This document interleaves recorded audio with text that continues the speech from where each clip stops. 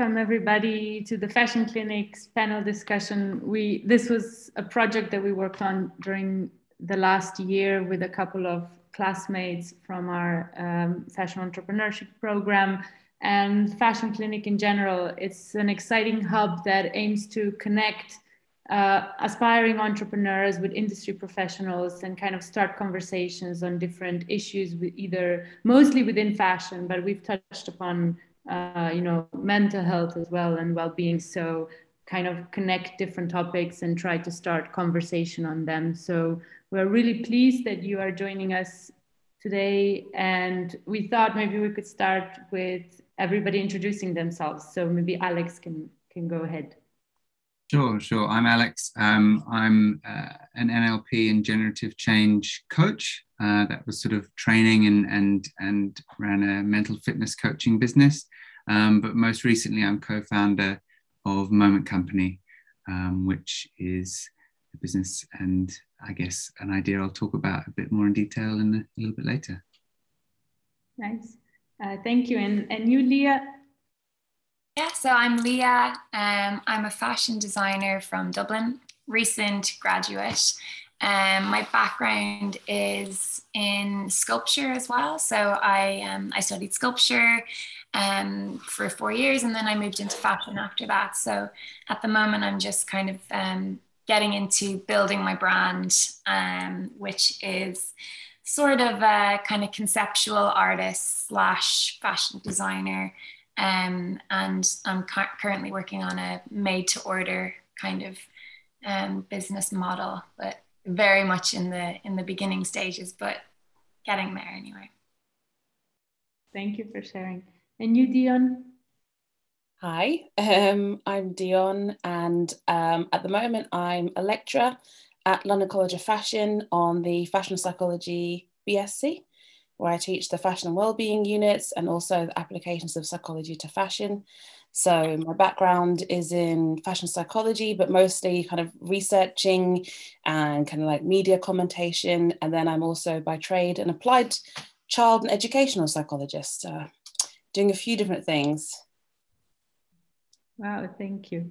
And actually, I really wanted to talk to Georgie as well, because she is working on a project called Helping Yourself. And I think it would be great if she told us a little bit about it. Thanks, Isadora. Hi, I'm Georgie Twomley. So I'm from the Fashion Clinic as well. I've been involved in quite a few of these podcasts, so you might have heard my voice at some of the other panels.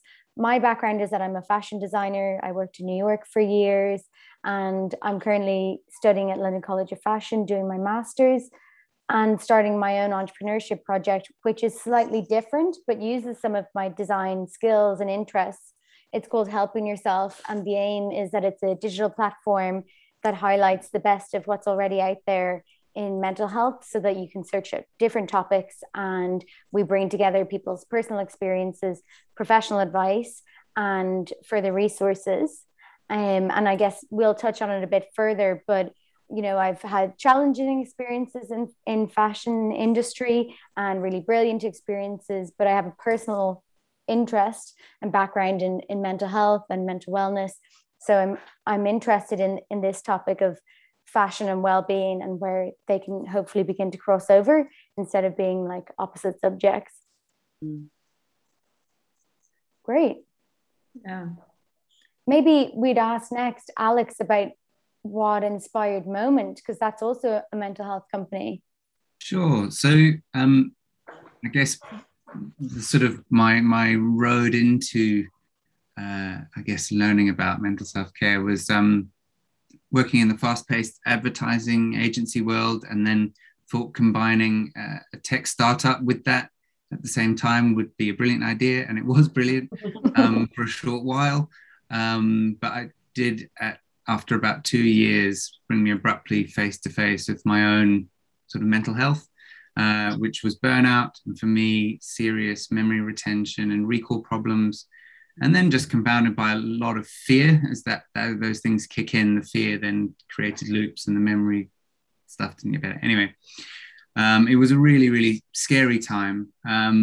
But through my kind of, I guess, recovery from that and then beyond, I became I guess, driven by two fundamental ideas, which sort of form, I guess, a personal mission, which has gone into business missions, which one is around this idea of mental fitness, like as a state, that when we're mentally fit, like when you're physically fit, you're more robust. And the idea being that when you're mentally fit, you can meet challenges feeling positive, feeling energized, feeling motivated, and ultimately from a place of more control. And that was sort of a light switched on when I'd realized that I was completely mentally unfit, and it was language that worked for me. And then coming back as it built up, just really felt how I just looked at the world completely differently when my mental fitness sort of started to build. And that was all well and good, but I also realized that I needed support and skills and practices that would develop and maintain the fitness. And this is where Moments came in, which sort of then became the Moment Company. And that's because one of the key contributors to my burnout in retrospectively was not having healthy and regular ways of relieving stress throughout my day. I sort of describe it as like a bit like a pressure cooker without a valve on the top. It just sort of, the pressure would just sort of build. And I think eventually that's what kind of happened to me. And this led to this exploration into the mindful micro pause, or what we call a moment, which is simply regular conscious mind breaks throughout your busy day that in a short moment allow you to sort of drop some of your mental baggage, some of the stuff you might have been carrying if it's from a meeting into a next, and open a space where new perspective can drop in. And so these multiple breaks throughout the day, reducing the accumulation of stress, but also helping you gain perspective in the in-between times. And I think certainly we started before COVID, but this whole Zoom meeting back to back seems to only compound, where you can just go through without taking these pauses. And so just with that sort of idea, we put together a kind of design brief. How do we help people to do this? And the brief was kind of simple in that we wanted something that should be sort of feel grounded in nature, made of natural materials. So not just a plastic gadget, should be crucially unconnected, so not a phone or within a phone, portable and discreet. We wanted to provide a guided experience. Us co-founders all have had a lot of benefit from Headspace and Calm and apps like that. Yeah. And crucially, because it's about a moment, it should be simple, quick, and effective, and ultimately also a little bit magical. And so the Moment Pebble was born. And so what we provide is a physical device. It's made of natural stone. It's unconnected to technology, often the cause of stress. And it uses gentle light pulses to guide you through cardiac coherence breathing patterns. So you breathe in as the light increases for 5, and out as it decreases for 5. And in and out. And this breathing pattern is designed to help shift your nervous system state from a stress state towards a calm state, from your sympathetic towards your parasympathetic state.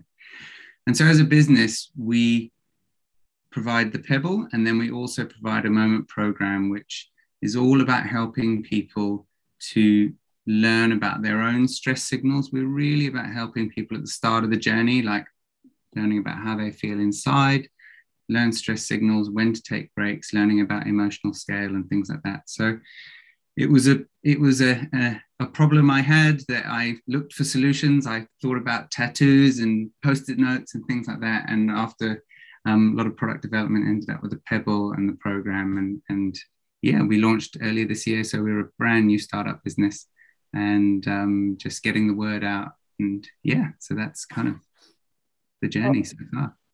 Awesome. It sounds great. I can't wait to try it. I know you sent me one, so I'm due to unpack that soon. I was actually going to ask you guys, maybe everyone could chip in about what keeps you sane, or how you avoid burnout.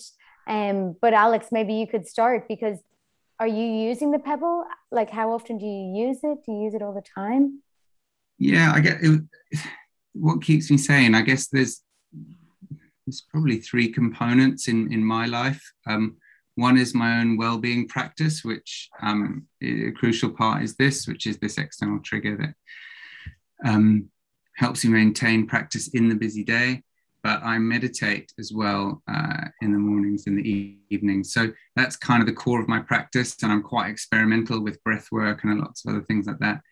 I'd say the second component is coaching. Receiving coaching before I became a coach was one of the fundamental things that helped me start my recovery and really move through that. And I've continued that, different coaches over the years. And then the third thing's probably Roz, my other half. She's the one who basically either tells me to pull my socks up or gives me a hug at the right times. And that's sort of I think those three things kind of combine to keep me sane, depending on what's needed. Very needed, very needed. What about you, Leah? Yeah, I guess for me, it has to be kind of when I'm in my kind of work zone in a way. I know that it's like either I'm extremely stressed or it can actually really help me. I think a lot of the work that I do is very kind of meditative in a way. You know, a lot of it's kind of hand gathering things and, you know, all these little flowers and making. And I think that really, when I'm in that sort of headspace, it's kind of like, it's like meditating really for me, because it's like you just, all of your being is just focused on this one task. And I know for a lot of people, you know, knitting and crocheting and things like that, or even just, you know, coloring in something, I don't know, is really meditative. So for me, I think that, you know, that's definitely something I turn to. I just kind of, you know, put my head down, focus on the work. Yeah. Amazing. What about you, Dion?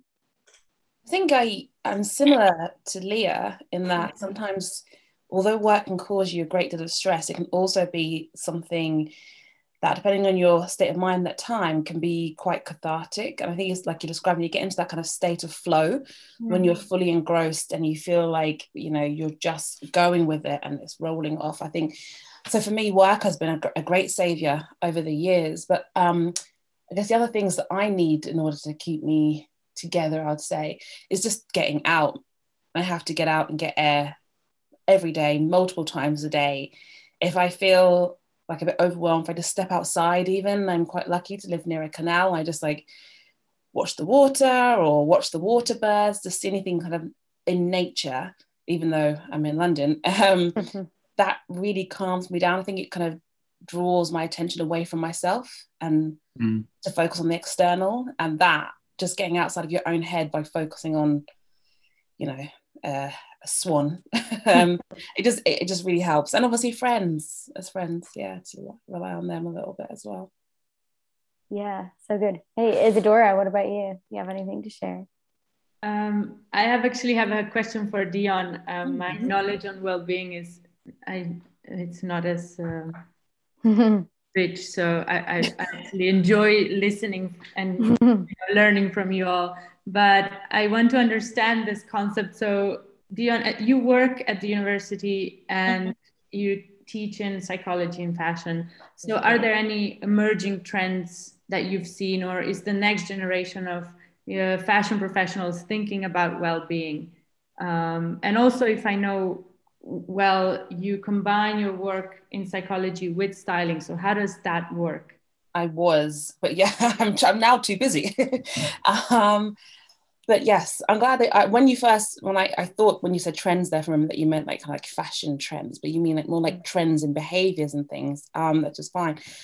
I think based on what I have seen and heard from the students so far, who obviously are emerging talent in their own right, there is a massive interest in well-being. They're just so much more kind of clued on as to not just thinking about fashion as something that's like pretty or kind of denotes status, or, you know, you must have the new it bag. They're really, really thinking much more about well-being, and not just their own personal well-being, but they're thinking about it on a systemic level, in a systemic way. They're thinking about the individual impacts on well-being, so for themselves, for their friends, for their neighbor, for their parents, but then also thinking about the impact it has on communities and the impact it has globally as well.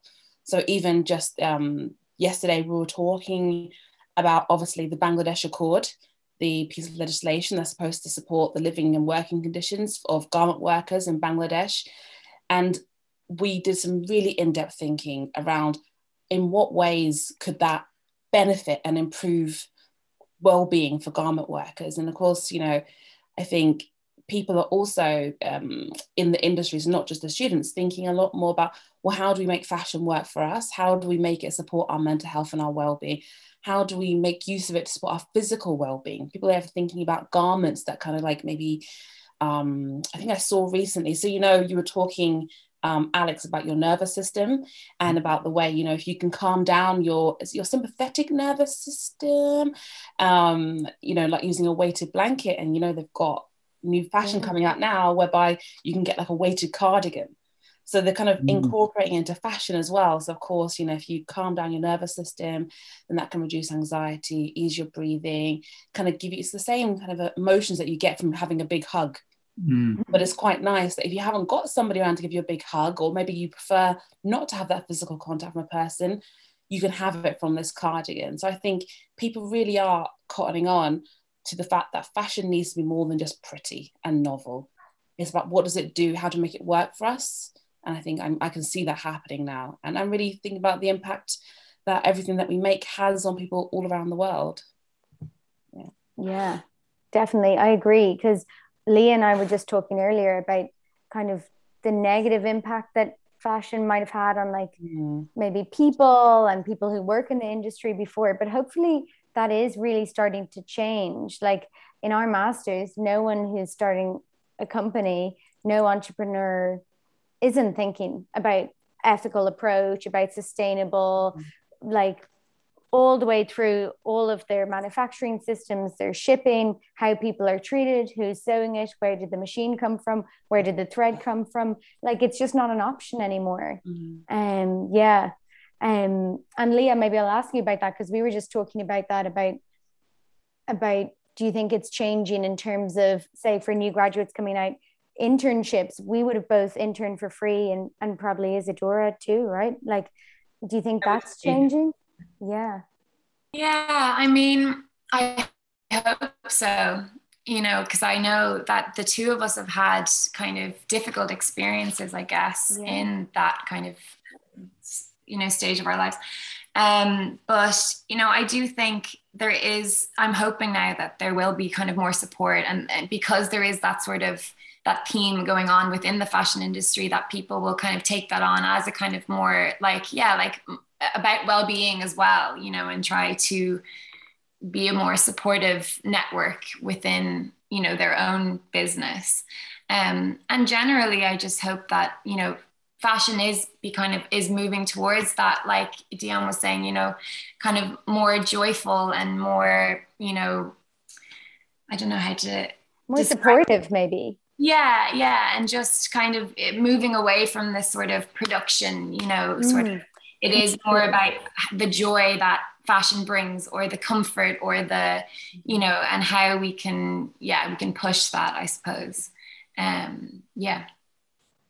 Awesome. Yeah, that sounds great. And the other thing we were talking about, of course, is that some of that negative messaging and stuff that hopefully is changing too, like the impact of fashion imagery on the messages people are getting about body image. I know I've struggled with disordered eating.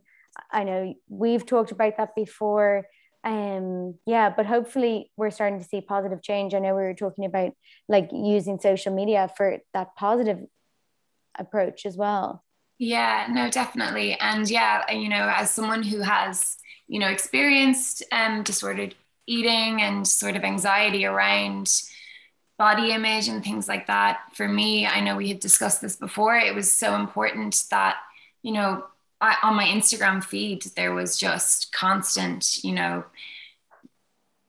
like influencers and got, you know, the usual like fit, you know, foods and try this diet tea and all this. And like, and it's such a shame because it's such a great platform, you know, to inspire and to exactly create a more positive, you know, body image.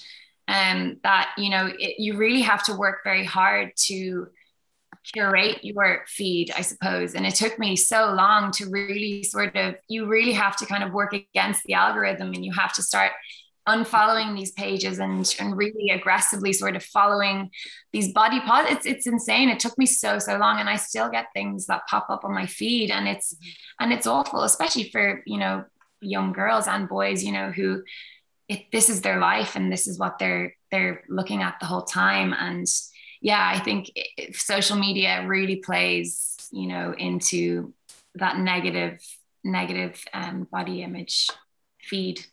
Yeah, and it definitely probably, I think, having been going into fashion, you're also, it's your hobby, but you're also looking at it with a professional eye and keeping an eye out for what's out there, and you can feel like you have no choice but to look at things. But I guess kind of coming back to everything about mental well-being, about, you know, not doing unpaid internships, about taking breaks during your day, it's like taking back a bit of that power and control and saying, we want to work somewhere where you feel supported and that kind of thing.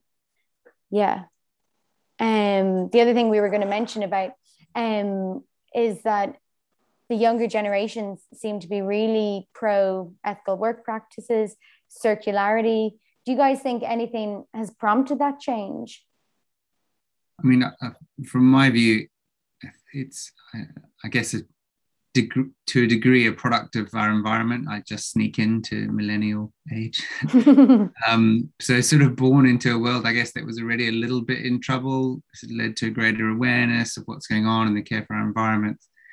And what I'm really, I guess, excited by is, and I think has been accelerated by one of the positives from the pandemic, is this bit of a shift from completely self-focused to others and a wider ecosystem. And even though sustaining the ecosystem might ultimately be for the self, it's still, in that world, everybody wins. So it feels like it's just sort of win-win and very positive. So yeah, that's really my view. I agree with you, Ian. I think I've seen a similar thing, that kind of shift from kind of like an individualistic way of thinking to more of like a community way of thinking. And I think that social media, although it has its negatives, has played a big part in that as well, because you connect with people all over the world and you're seeing information from all over the world. And I think, whereas I also just sneak into that millennial bracket, I remember like in the 90s, you'd have the cartoons that would come on the TV that would talk about the ozone layer. But, you know, the messages would only come across like, you know, if you're watching that particular channel. But now anybody can share information at any moment, and you're continuously getting this information. Is so easily accessible that I think that it's just increased people's awareness of what is going on in the world, because we have so much more information at our fingertips and people are so easily able to share it. I think the conversation is just continuously ongoing, and I think it's just really hard for people not to hear it now.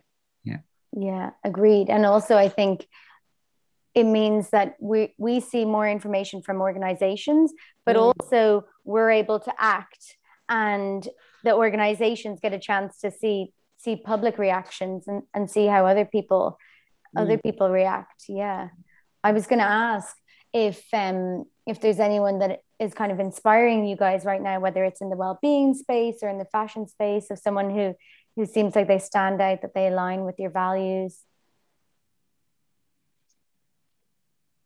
I think sort of from a moment perspective, one of the lead people for us is Ariana Huffington, and what they're doing at Thrive Global. Just that they're really open to and exploring kind of a new frontier. Sort of they're pushing research, but they're also just looking at, you know, at what's needed in workplaces and in different environments. And so whenever I you know, a lot of stuff I read of theirs, I'm really impressed by. So I'm really follow them closely and would love to align with them in some way at some point.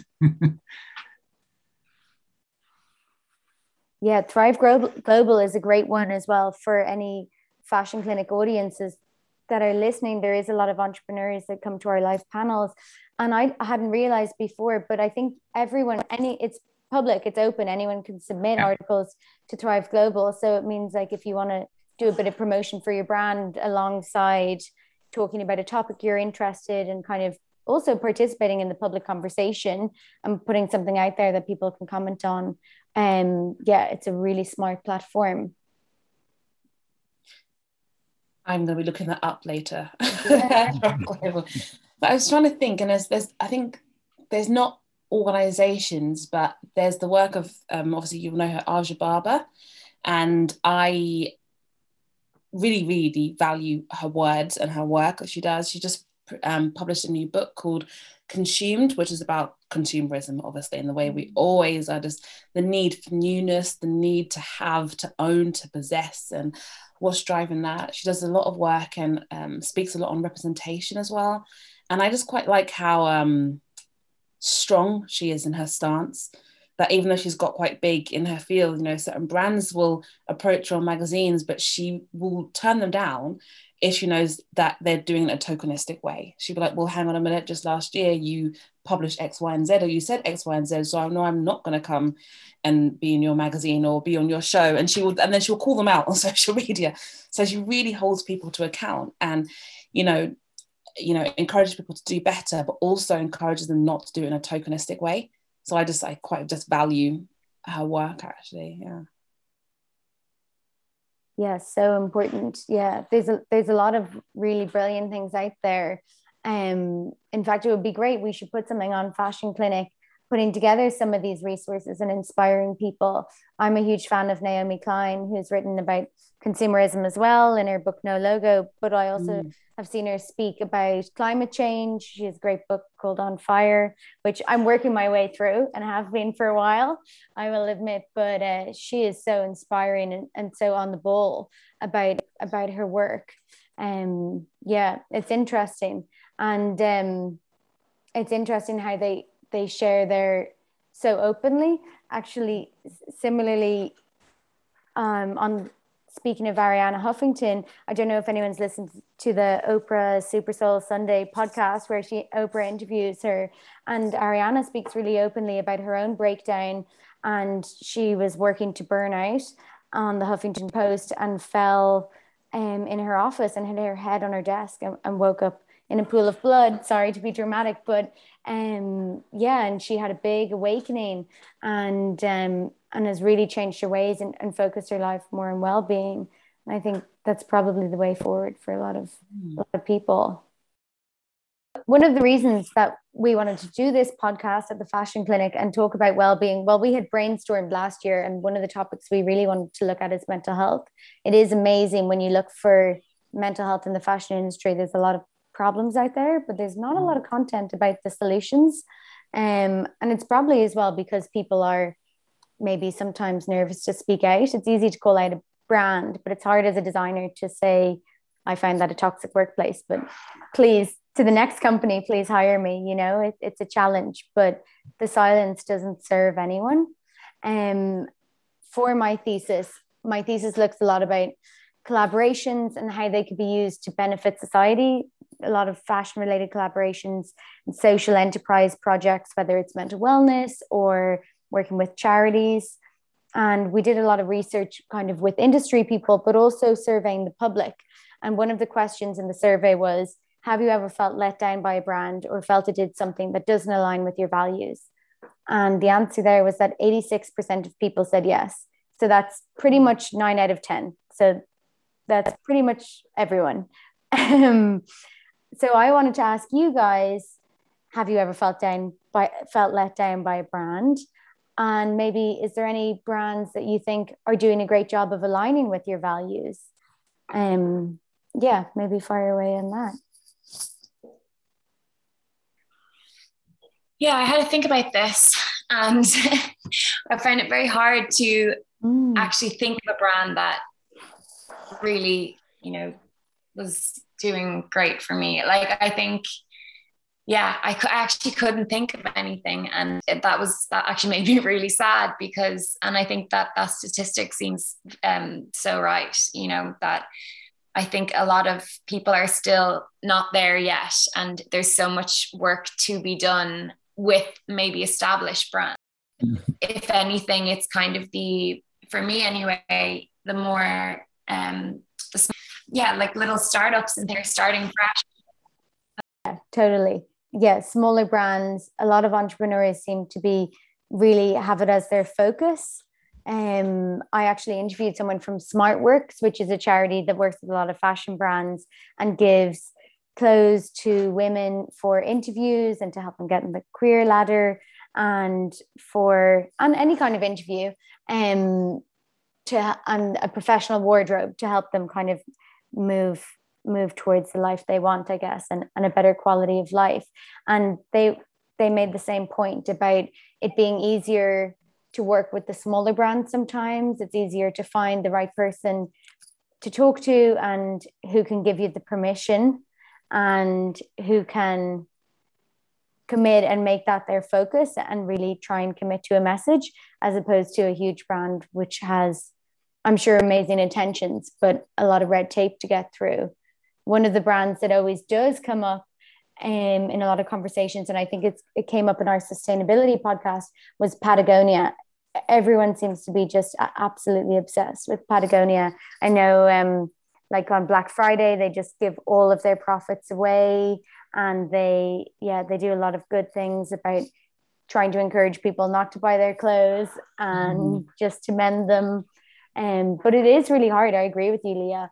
For one of our classes, we had to answer a similar question, and I had thought that my answer was Reformation and looked them up and was like, oh, let me see their brand values. And then it turned out they're cancelled, and I didn't realize. So that did make me feel so good the next time I was in the store. I couldn't help think about it. Like, it's kind of hard to get away from. What about you, Dion? Good question. It's hard. Like, I know it's hard to think of the brands that I don't sit well with me. Like you said, Leah, that's easier. And obviously the first one that comes to mind for me is not a brand that I particularly buy, but it's Dolce & Gabbana. I know they're quite an old school, big fashion house, but they, as designers themselves, say the most atrocious things and about countries, about people, about women, about IVF, very negative, but then people continue to buy their stuff or walk in their runways or endorse them as celebrities do, being the face, and you think, why on earth would you? So they're a company that, or a brand that, you know, even if someone tried to give me some D&G for free, I just don't think I would want it. It just feels so tainted. But then when I think of designers, and I hope this person's not being cancelled, I hope, but I need to check. I really like Christian Siriano. And do you know Christian Siriano? No. Oh, yes, Leah does, yeah. So yeah, so they won Project Runway like years and years and years ago. Now they're quite a well-known designer. But what I love about Christian Siriano is that they said this quote, which is like, they said, I didn't realize or ever stop for a moment to consider that I wouldn't have to dress just every type of person. So they're not a person that will only dress like stick thin Glamazonian models. They literally will dress anybody. And I love that. You'll see kind of like women of all ages and sizes and gender identification and sexualities, and it's like everything wearing his stuff. And all his, you know, his aim is to make them feel confident and beautiful in what they're wearing. And I just really like that. So yeah, Christian for me. Amazing. Sounds great. They were actually making the same point in that SmartWorks interview, that sometimes it can be hard to find workwear and interview appropriate wear that for transgender people. And they were suggesting that could be an emerging market, which is interesting. Yeah. What about you, Alex? Any favorite brands?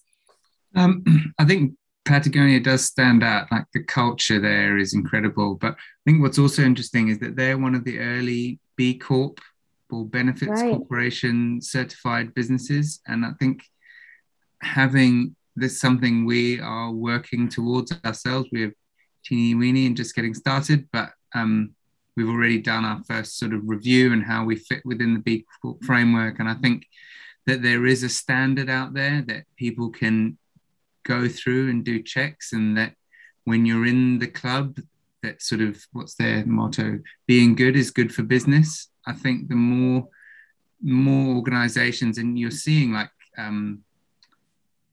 amazingly corporate finance businesses get registering as B Corps and all kinds of different types of businesses. So I think for me, brands, if you go and look down the list of registered B Corps, I think that's a good place to go and look for a good reference point for businesses who are at least, you have to be doing all different parts of your business, have to be performing to a certain level, from staff to supply to everything.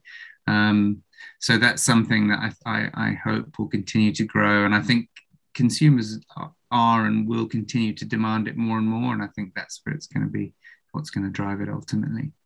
Amazing. And how is the B Corp process, the application process? Is it taking a lot of work? So we haven't applied. What you can do is you can go on and you can download basically the criteria that they check you by, and you can run it yourself. And the main thing there, and there's a B Corp handbook, which is worth getting as well. You can get them secondhand on Amazon or whatever. And that's really good too. But basically, just especially if you're an early stage business, it will help you sort of structure it in a way that is best to be able to become a B Corp. So if you do it from early on, I'm just cool, lovely.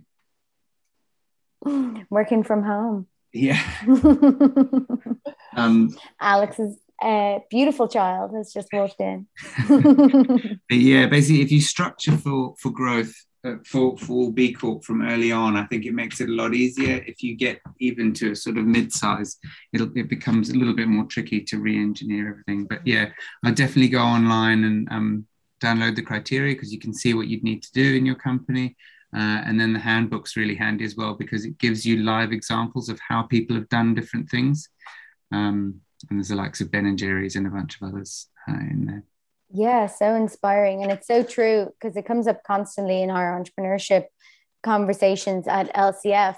Everyone is thinking about how they can do good. And it would probably be a great place to start, to actually start incorporating those criteria in the conversations we have about setting up businesses, really factually, so that businesses that are setting up can actually start with those aims of a B Corp like you're doing. Very inspiring.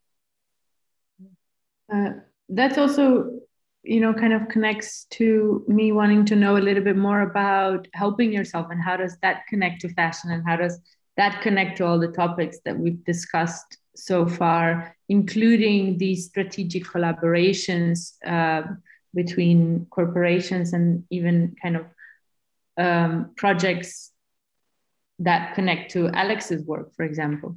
Yeah, actually, funny you should say. And Alex, I was going to say to you, I was going to message you. I saw a brilliant quote that was shared of yours on LinkedIn this week, which I was thinking of quoting you in my thesis. So I wanted to ask your permission, which maybe I'll do so publicly now, but about how collaborations are the biggest lesson you've learned, and how it's better to collaborate instead of maybe compete with other businesses. Have you guys been doing a lot of collaborations?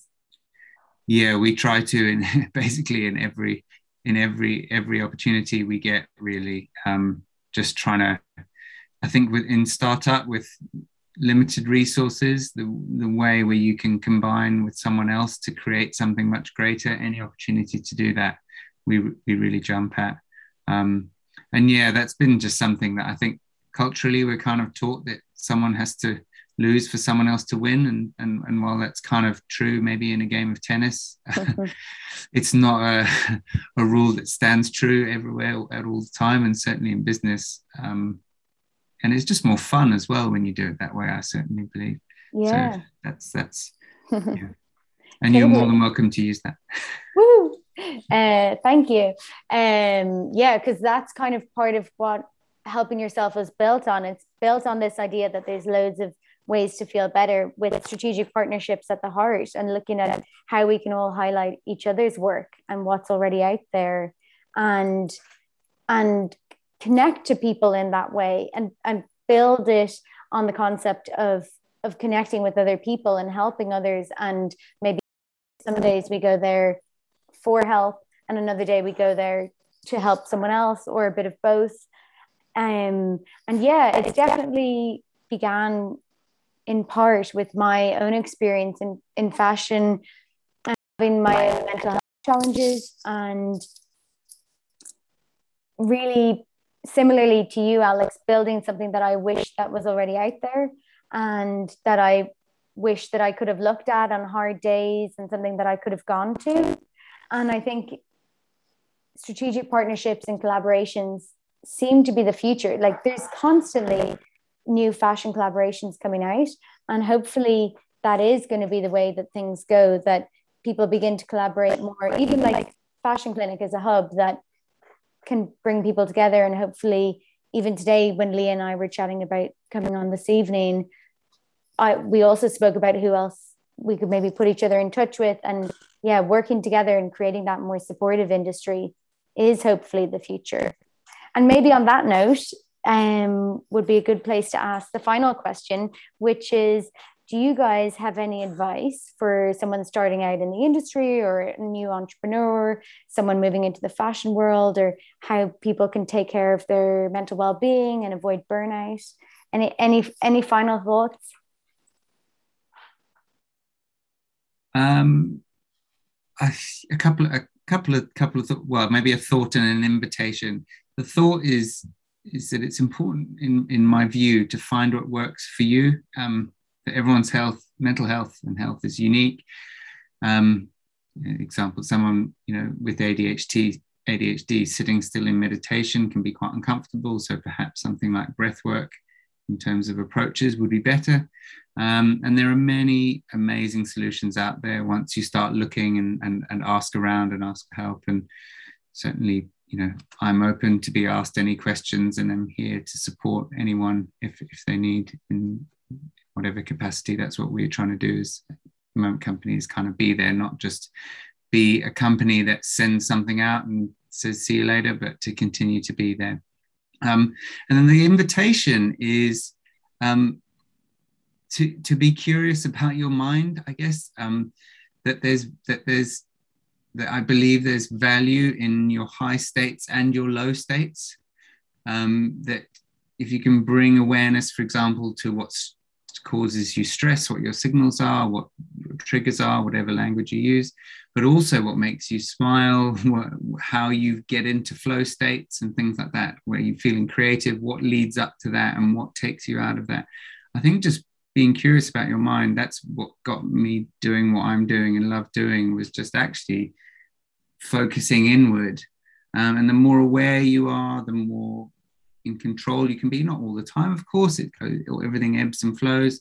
But I genuinely believe the more aware you become of your mind and how you react, the more easily you'll be able to navigate life and whatever gets sort of thrown up in the air. So that's my invitation, is to be curious about your mind. Challenge accepted. Build on what Alex said there about being curious. As I was thinking, I guess I try not to give advice. It's one of our kind of sayings in psychology, is like, never give advice. You just, like you said, Alex, be curious with people and encourage them to wonder. But I would suggest to a person that they should listen to their body, and don't push yourself. So often our body's giving us signals and sending us messages, and we just don't listen to them. We keep pushing ourselves because everyone around us is still in the office, so we feel we have to still be in the office, or people are working late, so we feel we have to, or they're going out after work even though you're exhausted and you feel you have to. And social media again doesn't help that, because we see all these people maybe doing these amazing things and producing so much, and then managing to run marathons and work out and launch a business at the same time, and we compare all the time. But it's about doing, like you said, what's right for you, and just taking a minute to turn inwards and think about, where are you right now? What do you need? And maybe you need to lie down and watch Netflix. And if you do, that's fine. And then tomorrow you can do something else. But yeah, listen to yourself and do what's right for you at the moment.